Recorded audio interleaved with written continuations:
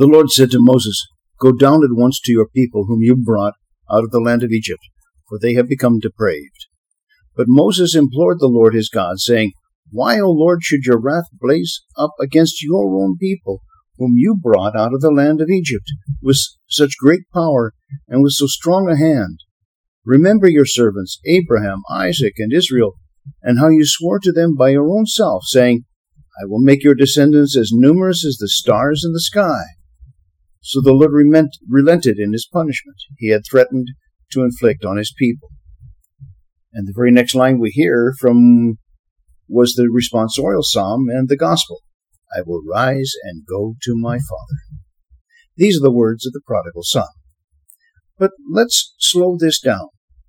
I think it is important for us to look at the response between God and Moses. The church put the image of the prodigal son with this story of the rebellion of the Israelites right after the release from Egypt for a specific reason. This whole weekend is about the issue of forgiveness. And I will be helping with the Rachel's Vineyard retreat in Iowa. This is a retreat that is focused on the whole work of forgiveness that God has revealed to us through Christ. It brings people who are post-abortive into a sense of wholeness in Christ that is nothing short of miraculous. So I ask for your ongoing prayers this weekend for the retreatants, the staff, and myself. So let's return to the story. Moses came down from the mountain with the 10 Commandments and saw the people worshiping the golden calf. He threw the tablets down and broke them because of his anger. But this was different from what he said on the mountain. Remember, on the mountain he was ready to intercede for the Israelites because of their sinfulness toward God. Many commentators say that God was testing Moses to see what he would do. But I think, in reality, God was preparing Moses for a forgiving heart. The challenge God gave was, look at what your people are doing. He was expecting Moses to respond in anger exactly the way he did when he broke the 10 Commandments. But Moses' response was, "Lord, these are your people." So when Moses came down the mountain, he already had an experience of interceding for the Israelites with God. He had already turned the Israelites over to the hand of God. Remember that Moses destroyed those 10 Commandments that he first brought down from the mountain. If I may be so bold as to propose why he broke the 10 Commandments, I would suggest it was because he thought the Israelites were not worthy of that great of a law. Red flag, that's my guess. Okay? Yet God had already shown him the truth. God had already, quote, turned away, unquote, from what he was going to do to the Israelites. God had repented. And that means to turn away. So, God had repented, turned away from the violence he had planned. So, Moses had to repent from the attitude he held in regard to the nation he had brought from Egypt.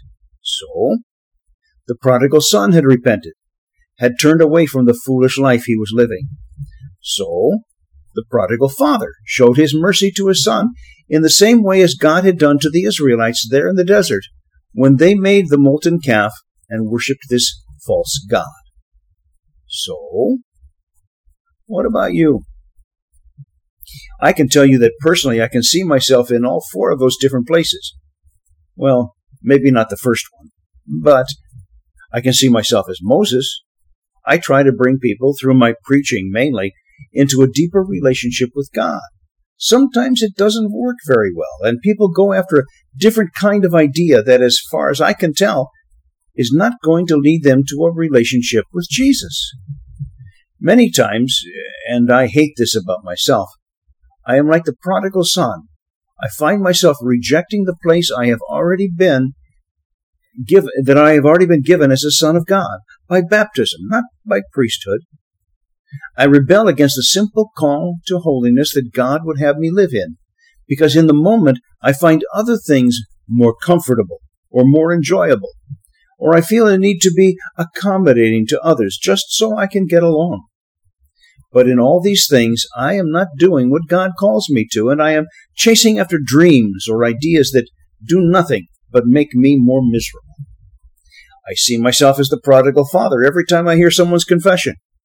Before I was ordained, the idea of being the priest in the sacrament of confession scared me. But I have found some of the best blessings in that sacrament when I can say to someone who has been away for years, "Welcome home." And I have had some people come to me after decades of being away from the sacraments. That is a real joy. I said maybe not the first one, because I would hate to be presumptuous when I consider the majesty of God, His greatness, and His willingness to forgive. So great is His majesty and mercy that when we, as mere humans, try to understand it clearly, we fail. We are left with only one thing to do: bow before His majesty and mercy and plead that He grant us His forgiveness.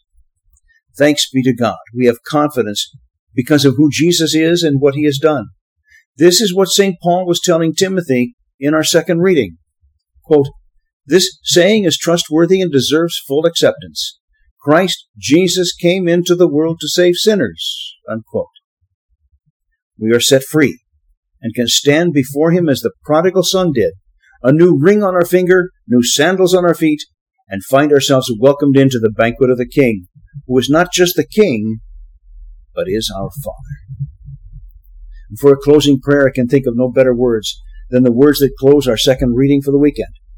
To the King of ages, incorruptible, invisible, the only God, honor and glory forever and ever. Amen.